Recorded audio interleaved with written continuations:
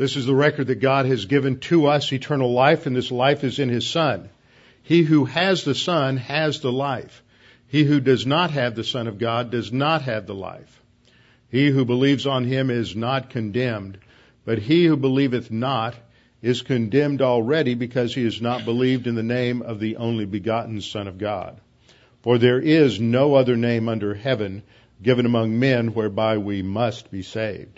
For by grace you have been saved through faith, and that not of yourselves, it is the gift of God, not of works, lest any man should boast.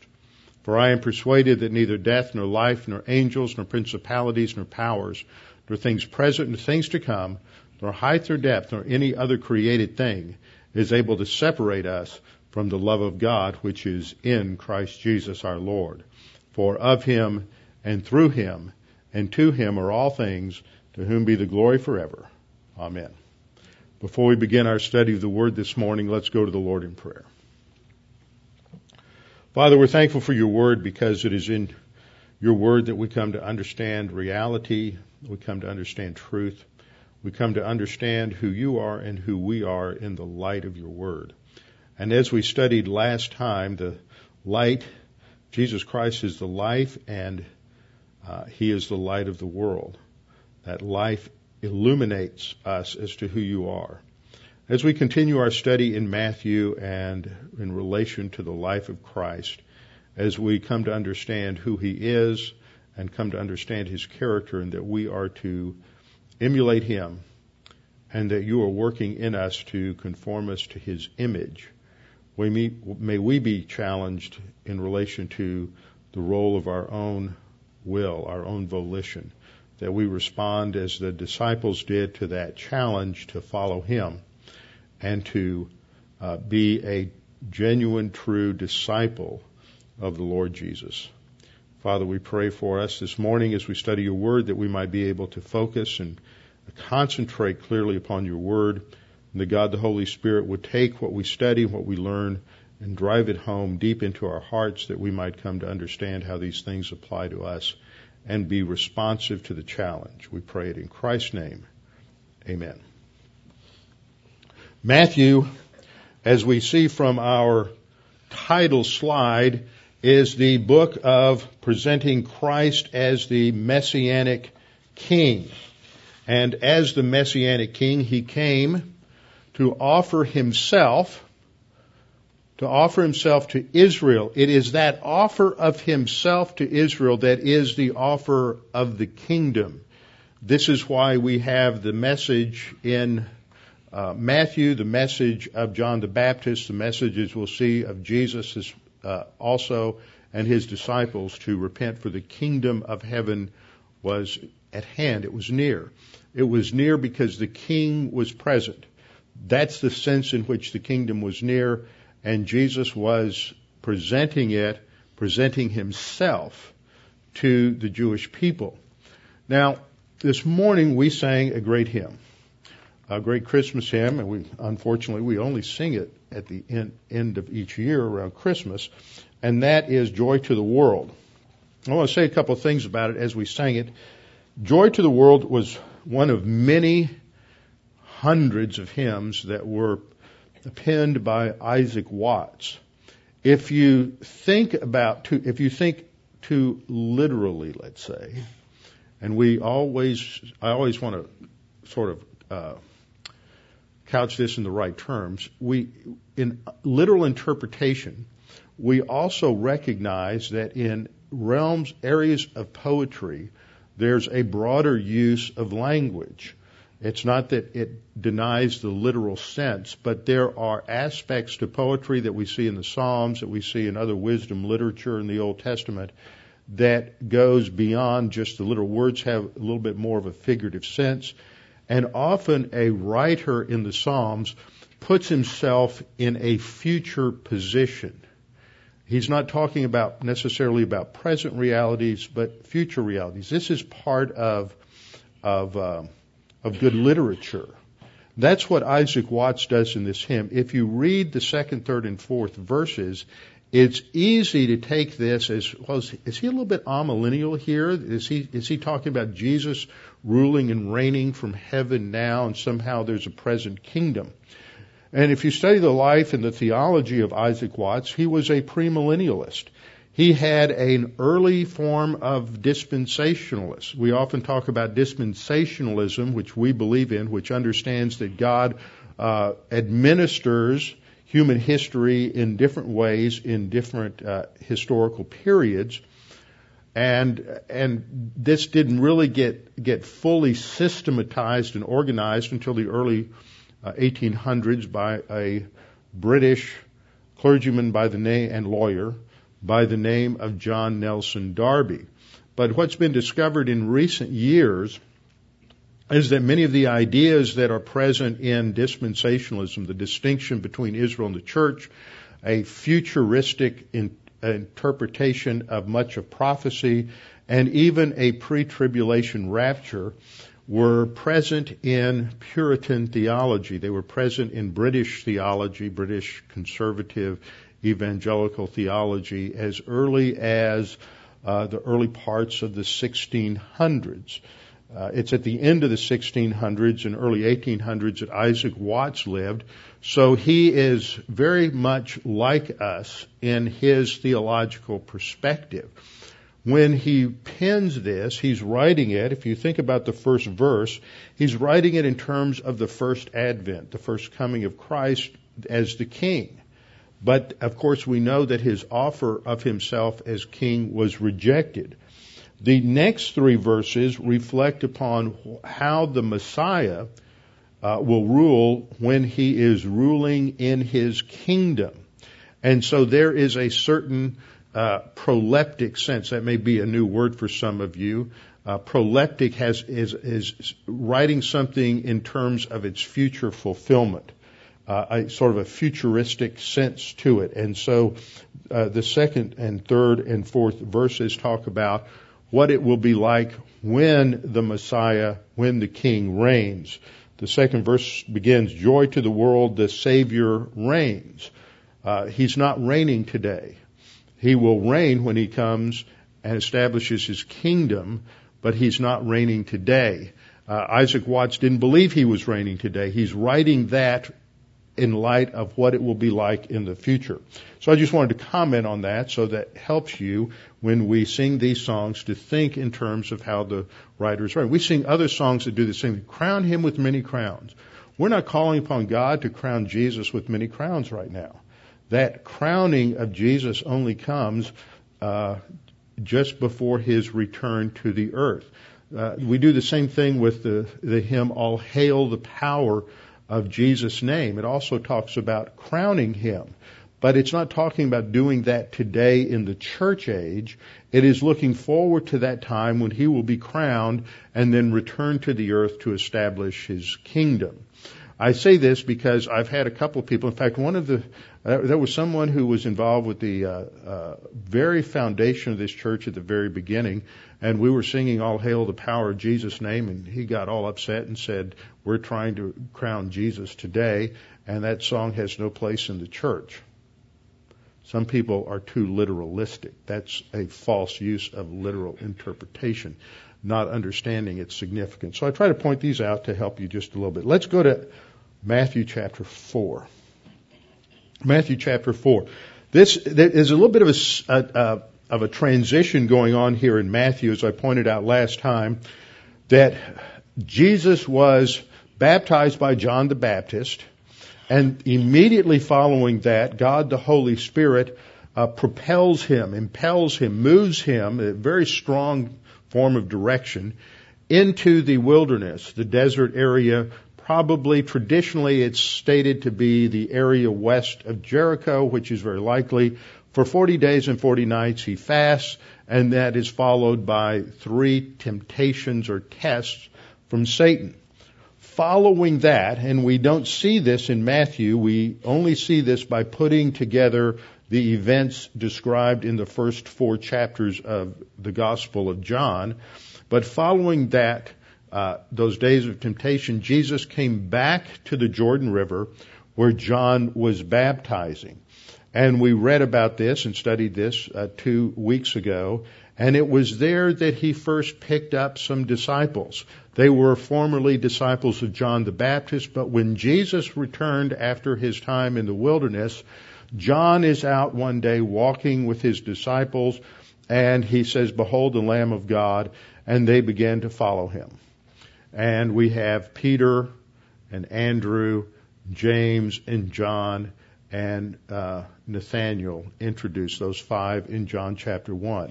Well, that is approximately a year prior to the events that we study here in Matthew chapter 4. Matthew chapter 4, verse 12, we read, "Now when Jesus heard that John had been put in prison, he departed to Galilee."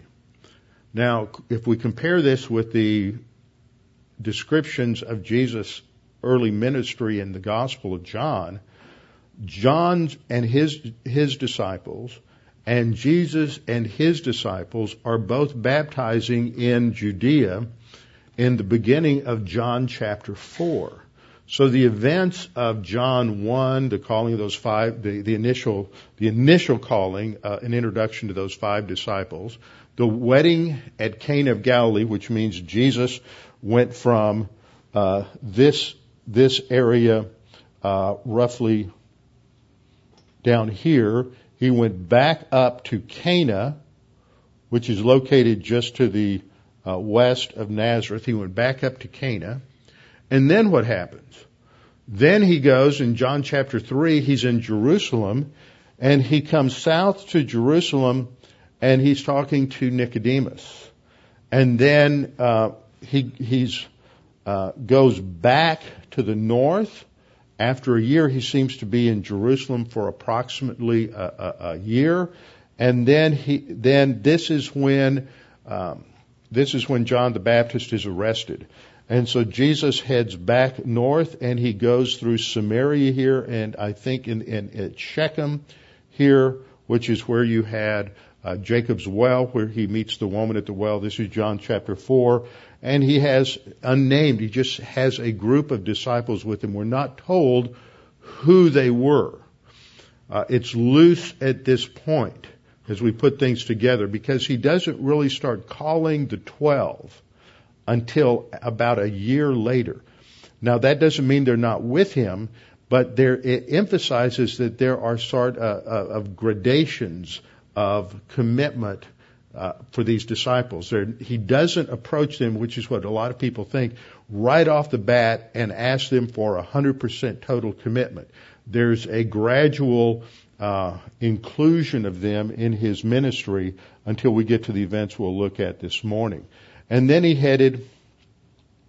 from there he goes back up north to Nazareth. This was what we read 2 weeks ago in Luke 4, where he read from Isaiah 61:1 and the first part of verse 2, and the people rejected him. And so he leaves Nazareth and he moves to Capernaum. And this is where he takes up residence in Capernaum, where Peter takes up residence, and James and John. And it is in this area of Galilee, around the Sea of Galilee, lake, also known as Lake Gennesaret, which is a proper terminology. I pointed out that the Greek sometimes refers to it as the Sea of Galilee, Thalasso. Well, Thalasso, which is translated sea, can also mean lake. In the passage I read this morning in Luke 5, the Greek refers to it as, in a more technical term, using the term Lake of Gennesaret. So that's the proper name there. All right, so what we see in Matthew following the temptation is a series of what I would call snapshots, little pictures of what's going on between the temptation and the Sermon on the Mount. This is not necessarily organized chronologically. Matthew approaches this more topically. So last time we looked at the first snapshot, which presented, the first snapshot presents Jesus moving. He moves from Nazareth to Capernaum. The second snapshot looks at him as light in the darkness. This is a fulfillment of prophecy, again, quoting from Isaiah chapter 9, 1 through 2, that the Messiah would come and he would be a light, a great light to Galilee of the Gentiles. So we're a large Gentile population here. And what we're going to see in this section of Matthew is a foreshadowing of Jesus' eventual inclusion of the Gentiles. He's offering the kingdom only to the house of Israel and the house of Judah at this point. But there's these elements here where he indicates a future involvement of the Gentiles. And so this is foreshadowed here that he goes to Galilee of the Gentiles and the people see a great light. And last time we looked at what the Bible teaches about light and about Jesus as the light of the world. This morning we come to the third picture, just a very quick snapshot, and this emphasizes the messianic message of Jesus. The messianic message of Jesus that following the arrest of John the Baptist, Jesus picks up the message of his forerunner.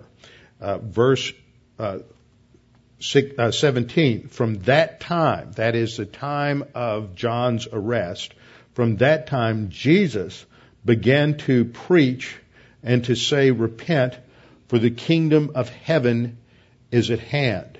Repent, for the kingdom of heaven is at hand. Now, what's important here in looking at this structure that we have, and those of you who've been coming to the Bible Study Methods class, which we started up again last week, but apparently some people didn't realize that, so I want to make sure you realize we're continuing tonight, is to look at some of these key words and that show up in verses, that show up again and again in particular books or epistles. And what we see here is a picture of Jesus doing three things.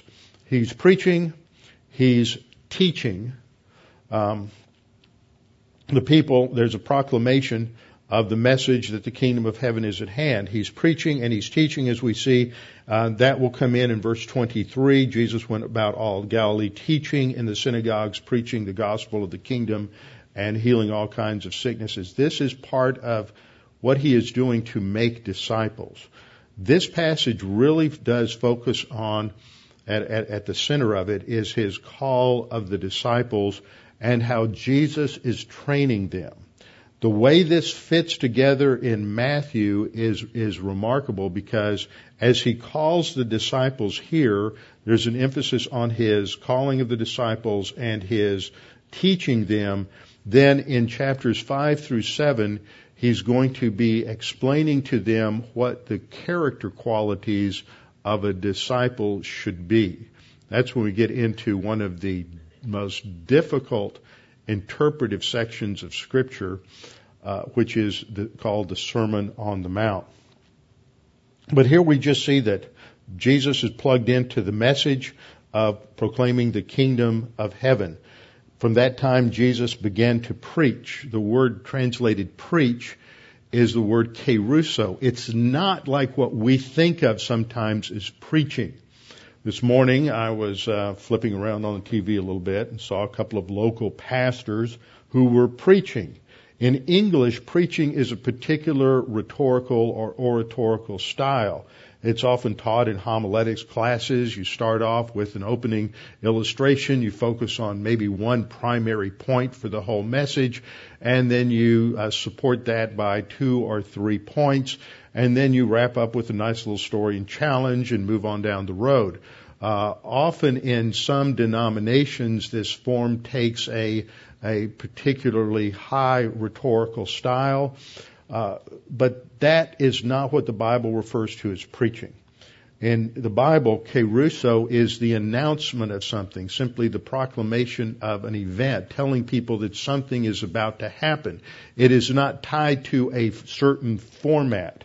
It is just simply announcing something. Often, a herald, called a kerux in the Greek, the herald of the king. Remember, they didn't have Twitter, they didn't have Facebook, they didn't have email and they didn't have the local news media on TV and all the other things that we have today to communicate things.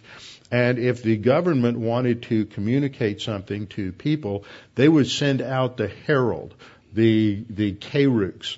And he would go from town to town and village to village, and there would be the blast of a horn or a trumpet or something to get people's attention, and then he would make the announcement.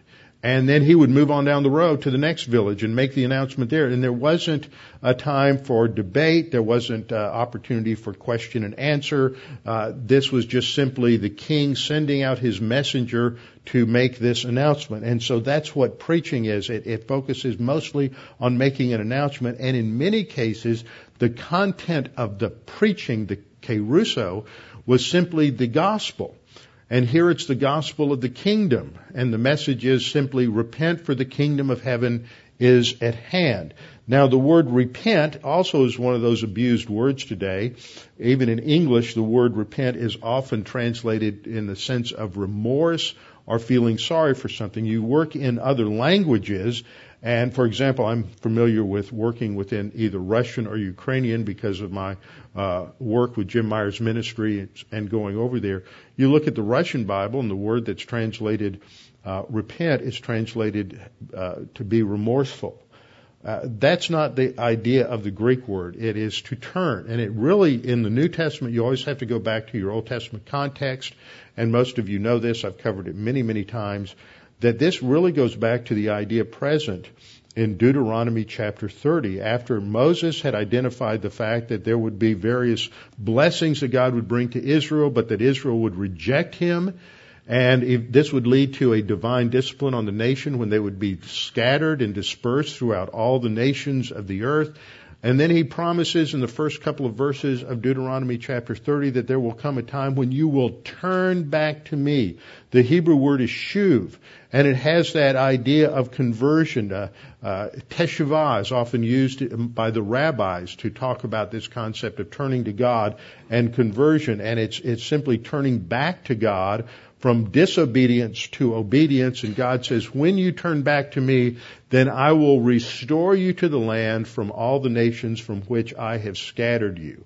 That's the focal point here. We have to contextualize this message in the message of the Old Testament.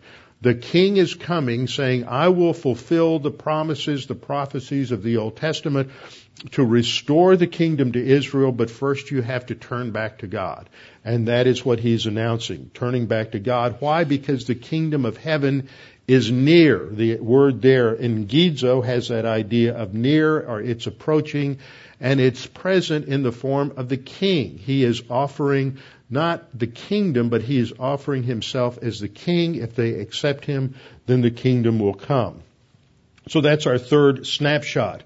Just a brief statement. This is Jesus' message at the first part of his ministry. As we studied before, remember there's three components to Jesus' ministry on the earth.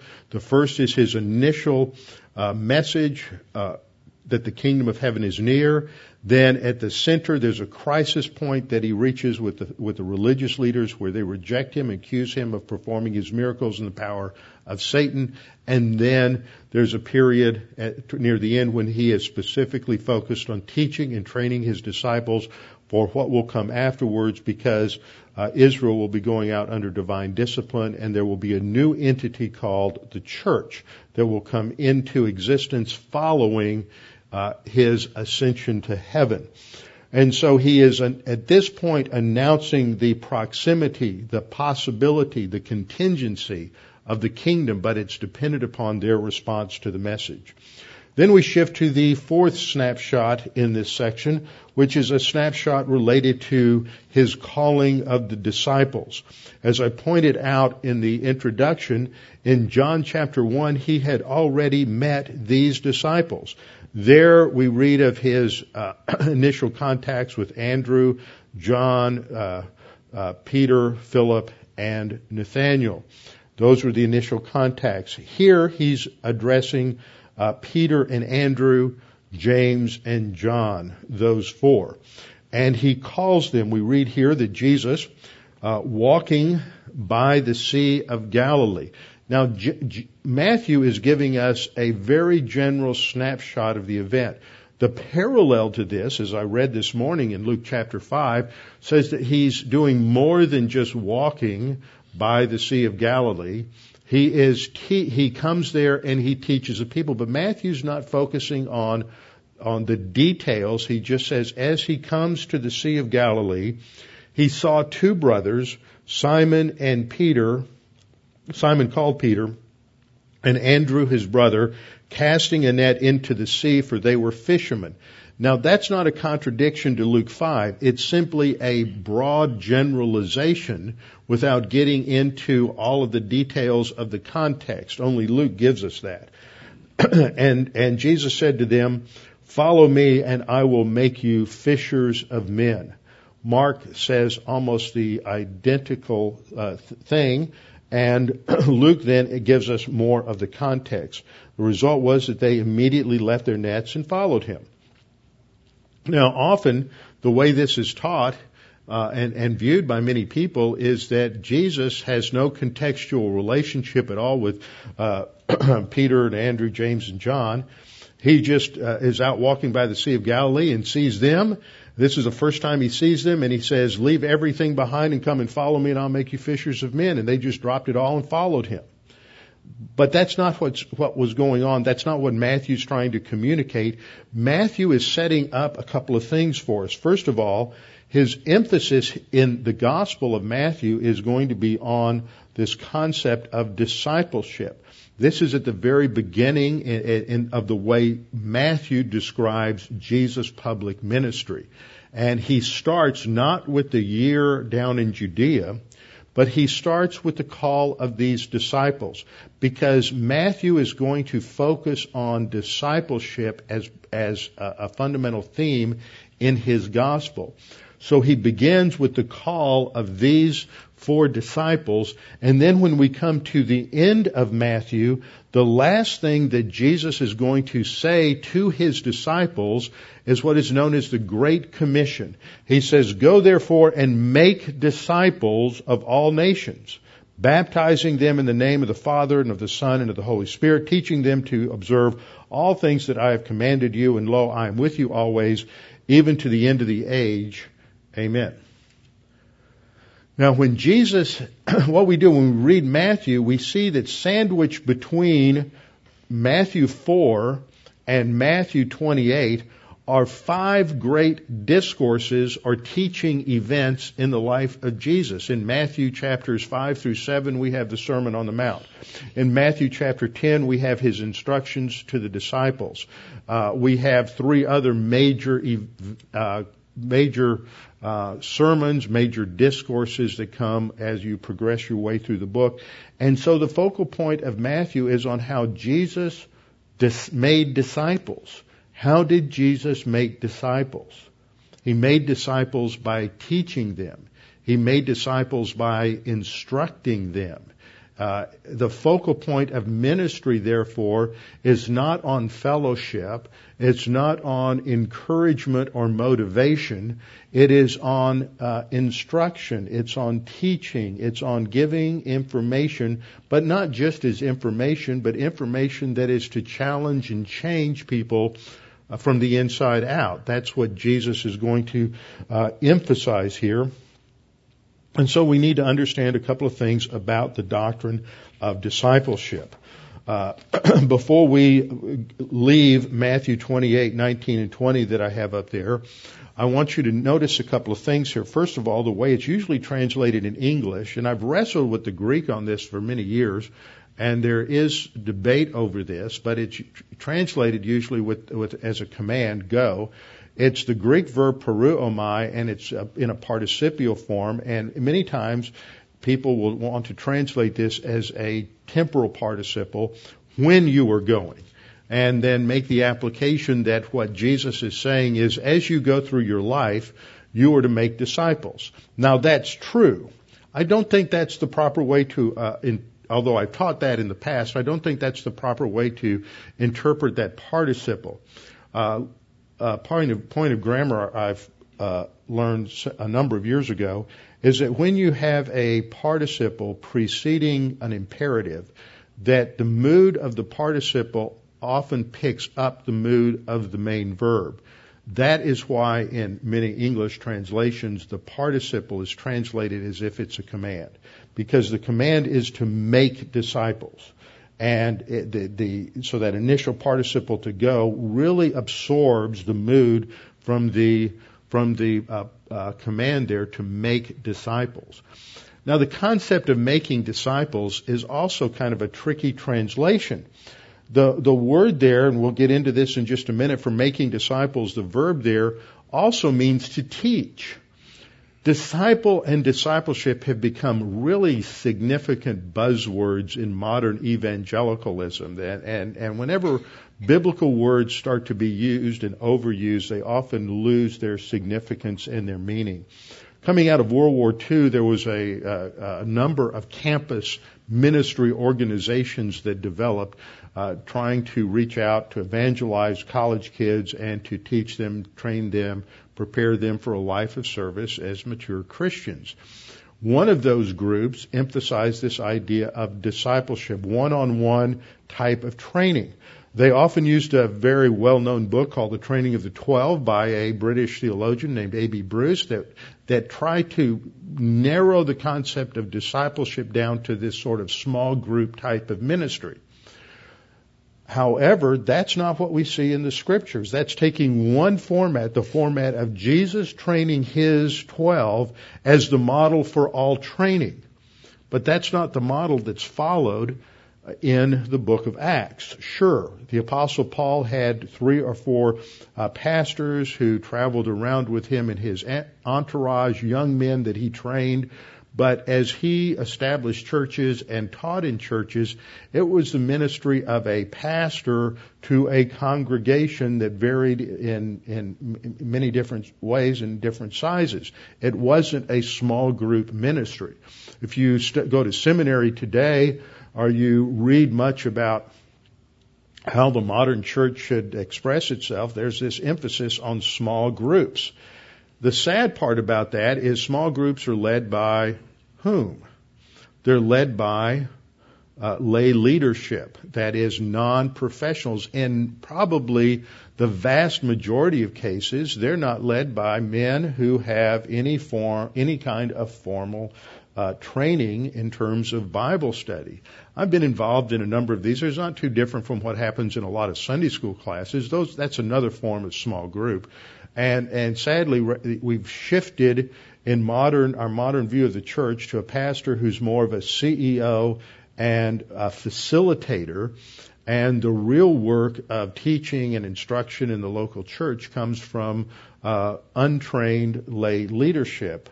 And often it deteriorates to the point of people sitting around a group and everybody sharing whatever the passage means to them. And nobody has ever taken any time to do the in-depth work and research into the Scripture. And the result has produced a very shallow and superficial form of Christianity in America today. What we need and what we desperately need is a biblically sound view of this whole concept of discipleship and training. And so I want to just cover this very briefly. Jesus calls these 4 disciples, James and John, Peter and Andrew, but there's levels of commitment that are involved. They've already been with him for a year. They were introduced to him a year earlier. Some of them were with him in Judea. They left their job. They went down to Judea. They were with him in Samaria, and were with him at Cana of Galilee for the first miracle. And now Jesus is going to ramp up that level of commitment. The word disciple, whenever we start looking at a topic, we need to properly define terms. The word disciple, the noun, is that first word on the screen, mathetes. And it's used 245 times in the New Testament. But the thing you should notice, it's only used in the Gospels and in Acts. The noun is never used in the epistles. Now, that doesn't mean that discipleship's not important, because the concept is there. The verb mathetuo, which means to make a disciple or to teach, is used only 4 times. It's used one time in Matthew 28, 19, and 20 that we're to make disciples. It's used only 2 other times in Matthew, and it's used 1 time in Acts. In fact, at least one of the other times in Matthew, it's translated as simply to instruct, to teach. And when we use a word like discipleship, all of a sudden that sort of gets this sort of holy glow to it. This is something special. I think if we bring it back down to reality for us, if we try to translate it as just simply teaching or instructing others, it's not just like being in a college classroom. There's more to it than that, but it's fundamentally instruction. A church that is not teaching and instructing people at an in-depth level is completely failing in its responsibility. That's the focal point here. And then another verb, manthano, which is built off of mathetes, means to learn. That's the role of the individual believer. He is to be learning the Word of God so that he can grow. So first of all, we learned that the word disciple really means a learner, a pupil, a student. Someone is focusing on learning and acquiring new information. In the first century, during the Second Temple period, it was typical with the rabbis that they would accumulate certain students, and each rabbi would have certain students who followed him around and would learn from him, learn Torah, and would grow in their knowledge of what the tradition of the fathers was, and that would be what the rabbis taught. And so they focused not so much on learning the original Torah as much as how it was interpreted by the rabbis. This is why there'll be a big contrast with the way Jesus taught, is that he didn't teach by saying, well, Rabbi so-and-so said this, but then Rabbi so-and-so said that, and I say this. Jesus just expounded upon the scriptures and explained what he taught, and so he had a distinct style that was identified by the people, and this is why they said no one ever taught like this before. And we've run into this sort of modern type of rabbinical approach today. I've heard so many people will talk about, well, this preacher says that preacher says this other preacher says that. Go home, be warm, and be filled. They never reach conclusions because in seminary, as opposed to a couple of generations ago, they're not really taught to get into the text as much. Scholarship today is defined as knowing what everybody said about the passage. It's not defined in terms of your ability to study the text in and of itself. In fact, I actually heard one seminary professor, not a whole lot younger than myself, make the comment that people like Charles Ryrie, Louis Sperry Chafer, Dwight Pentecost were not scholars. Why weren't they scholars? Because the definition of scholarship has changed. These were men who just worked with the text. They weren't men who knew every opinion by everybody who claimed to be a Bible student. They were men who just studied the Word. That's what a real scholar is, though, but the definition has been turned around today.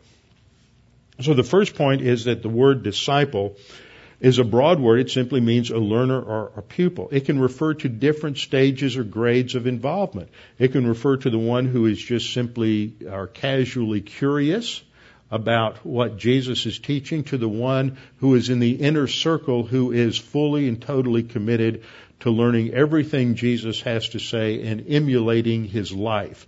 And all of us go through that. We go through those stages. The challenge is to be among those who wish to be fully committed learners of Jesus, to implement everything into our life. But we don't start off that way. We start off just being interested learners, students of the Word, and then as we learn it more and more and respond to it, then we're drawn in and respond to the greater challenge. Second point about discipleship is that being a Christian is different from being a disciple. Being a Christian is based on faith alone. It is accepting a free gift. It does not involve works, as Ephesians 2:8 and 9 says. It is simply accepting a free gift. But for a disciple, there is a cost. This is seen in Matthew 8:34. So being saved, being a Christian, is a free gift, but being a disciple is the response to a cost. In Mark 8:34 we read, "When he had called the people to himself with his disciples also, he said to them, 'Whoever desires to come after me,'" which is a response to the command to follow me, "'whoever desires to come after me, let him deny himself and take up his cross and follow me. For whoever desires to save his life will lose it, and whoever loses his life for my sake and the gospel's will save it.'" See, that's works. You're to deny yourself. You're to take up your cross, whatever that means. And you're to follow Jesus. You're to desire to lose your life for Christ's sake. This is not talking about salvation. This is talking about the cost of following Jesus and being a full disciple of Christ. What it means to take up your cross, we'll see this when we get there, but it's a figure of speech that comes out of the Roman custom of where the convicted criminal would have to carry the crossbeam of the cross over his shoulder to the place of execution. It was the visual image that the empire has finally forced this individual to submit to their authority. And so it became an image that emphasized the fact that cross-bearing meant submission to authority or submission to the one who was ruling them. And so when Jesus says, "Whoever desires to come after me," they have to deny themselves and accept the authority, accept my authority over every area of their life and follow me. That's not what's required to get to heaven, but that's what's required if you're going to be a full-bore disciple or student of Christ. Other things are mentioned, indicating the requirement to be a disciple. Luke 14:26, Jesus said, "If anyone comes to me and does not hate his own father and mother and wife and children and brothers, sisters, yes, even his own life, he cannot be my disciple." See, there's something, that's not just a free gift. This isn't talking about salvation. This is talking about something that comes beyond salvation. Luke 14:33 said, "So then none of you can be my disciple who does not give up all his own possessions." So this is part of that fourth snapshot that we see the call of these disciples, that there's a cost to being a disciple. And then we see the next snapshot, which is the fifth snapshot, that Jesus demonstrates his messiahship through his ministry and miracles. So he's demonstrating that he is who he claimed to be, and this is where Matthew begins to set the stage for what will come in chapters 5 through 7. Jesus went about all of Galilee, teaching in their synagogues, preaching or proclaiming the gospel of the kingdom, and healing all kinds of sickness and all kinds of disease among the people. The verb there that he went about is a verb meaning to go around, which means he's traveling all around the small towns and villages in Galilee, and in each place he would go visit the synagogue, he would read from the scriptures, he would proclaim the message that the kingdom of God was at hand, and he would give instruction from the Old Testament. These are, the top two are the key words that we see also throughout the book of Acts. This is how Jesus made disciples. Remember I said that word, mathetuo, the verb means to teach or to instruct. And that gives us a better sense of what is a disciple. A disciple isn't somebody who's in a small group.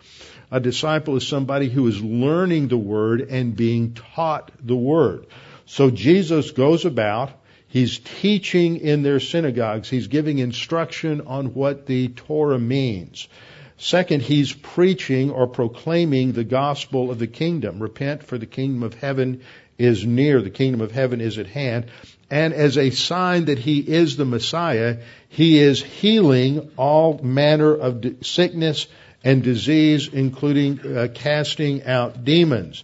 In Isaiah 35, verses 5 and 6, we read, of the Messiah, that then, when the Messiah comes, the eyes of the blind shall be opened and the ears of the deaf shall be unstopped.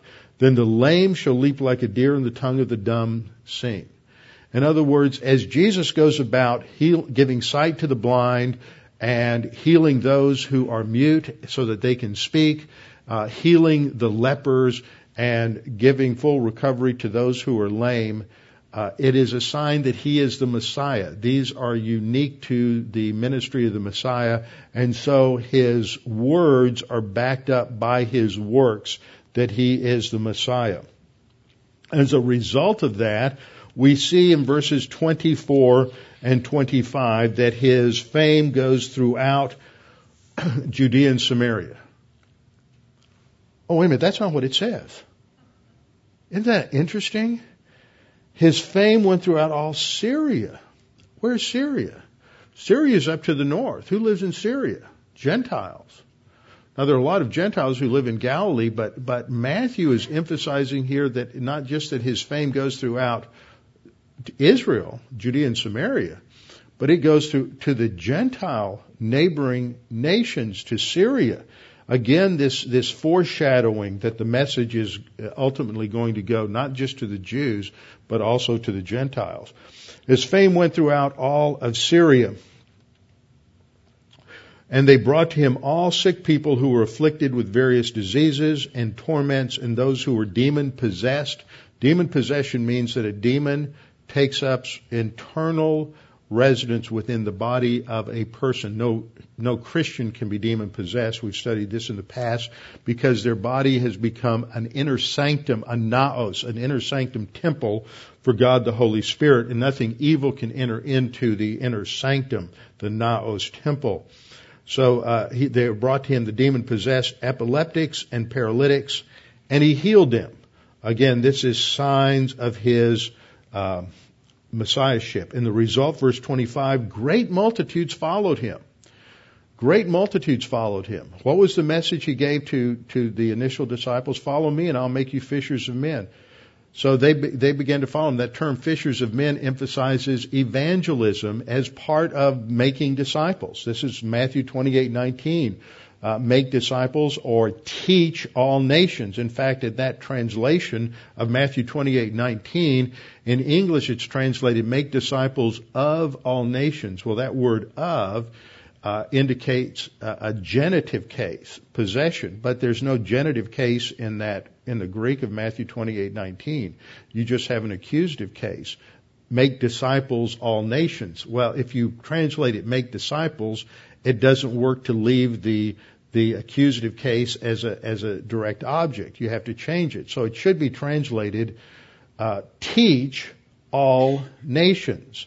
That's how Matthew 28:19 and 20 should go, to teach all nations. So Jesus is showing how that is done. The initial disciples follow him. They respond to the command to be fishers of men, which is what's emphasized in the Great Commission as baptizing in the name of the Father, Son, and the Holy Spirit.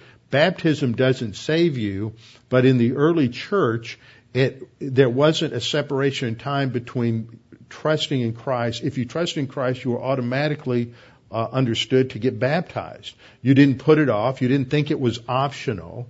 It was understood that's what you did in order to demonstrate and to reinforce and teach the whole principle related to the baptism of the Holy Spirit, which is what literal water baptism signifies, and to teach the fact that the power of the sin nature has now been broken. So there wasn't this disconnect between justification and some years later getting baptized. So what we see here is this initial response of the multitudes, and they're following him. But as we'll see in John 6, many of them, as Jesus made the demands of discipleship more and more evident, they fell away. They were believers, but they only went as far as being sort of curious. They weren't committed when it came right down to it. Like many people we find who just sort of give a nod to God at Christmas and Easter, show up at church occasionally. They're just sort of the curious. They just want to have a little bit of a veneer of Christianity, but they're not deeply, profoundly committed to letting Christ teach them to emulate Christ and to let God conform them to the image of Christ. That's the challenge of being a disciple. That's the question that each of us needs to answer in our own lives. Are we just going to be those who are on the fringe, or do we want to be those who are taking up the challenge of Christ to be close to Him, to have intimate fellowship with Him, and to walk with Him closely so that God can really perfect in us the image of Christ so that we can be all that God intends for us to be. With our heads bowed and our eyes closed. Father, we thank you for this opportunity to study your word again this morning, to be again impressed with what Jesus is teaching and what he is challenging in relation to his disciples. Father, we pray that we would not be like those who are just the casually curious, but that we would want to be committed, profoundly committed to the being followers of Jesus, letting our lives be transformed from the inside out, letting you work on us to conform us to the image of your Son. We're reminded as we study today that salvation is a free gift. It is simply something we accept. We don't work for it. We don't earn it. We don't deserve it. Father, we pray that if there's anyone here this morning that's unsure of their salvation or uncertain of their eternal destiny, that you would make this issue very, very clear to them. Jesus is offering you a free gift, just as he offered it to the woman at the well, and that all that is necessary is for you to accept it, which simply means to believe that Jesus died on the cross for your sins. At the instant that you believe, you are forgiven of all sin. You're justified. You're given a new life in Christ, which can never be taken from you. You have eternal life. The next challenge is, are you willing to take up the challenge to follow him, to be a committed disciple, to push forward in your Christian life, not just to be satisfied with where you are, but constantly pushing to a greater level of personal commitment to the cause of Christ and to the work of God in your life, transforming you into the image of his Son. Father, we pray that we might be responsive to this challenge, and that as a church, as a congregation, we might not shirk in our responsibility, but we might press on to the high calling of Jesus Christ. And we pray this in his precious name. Amen.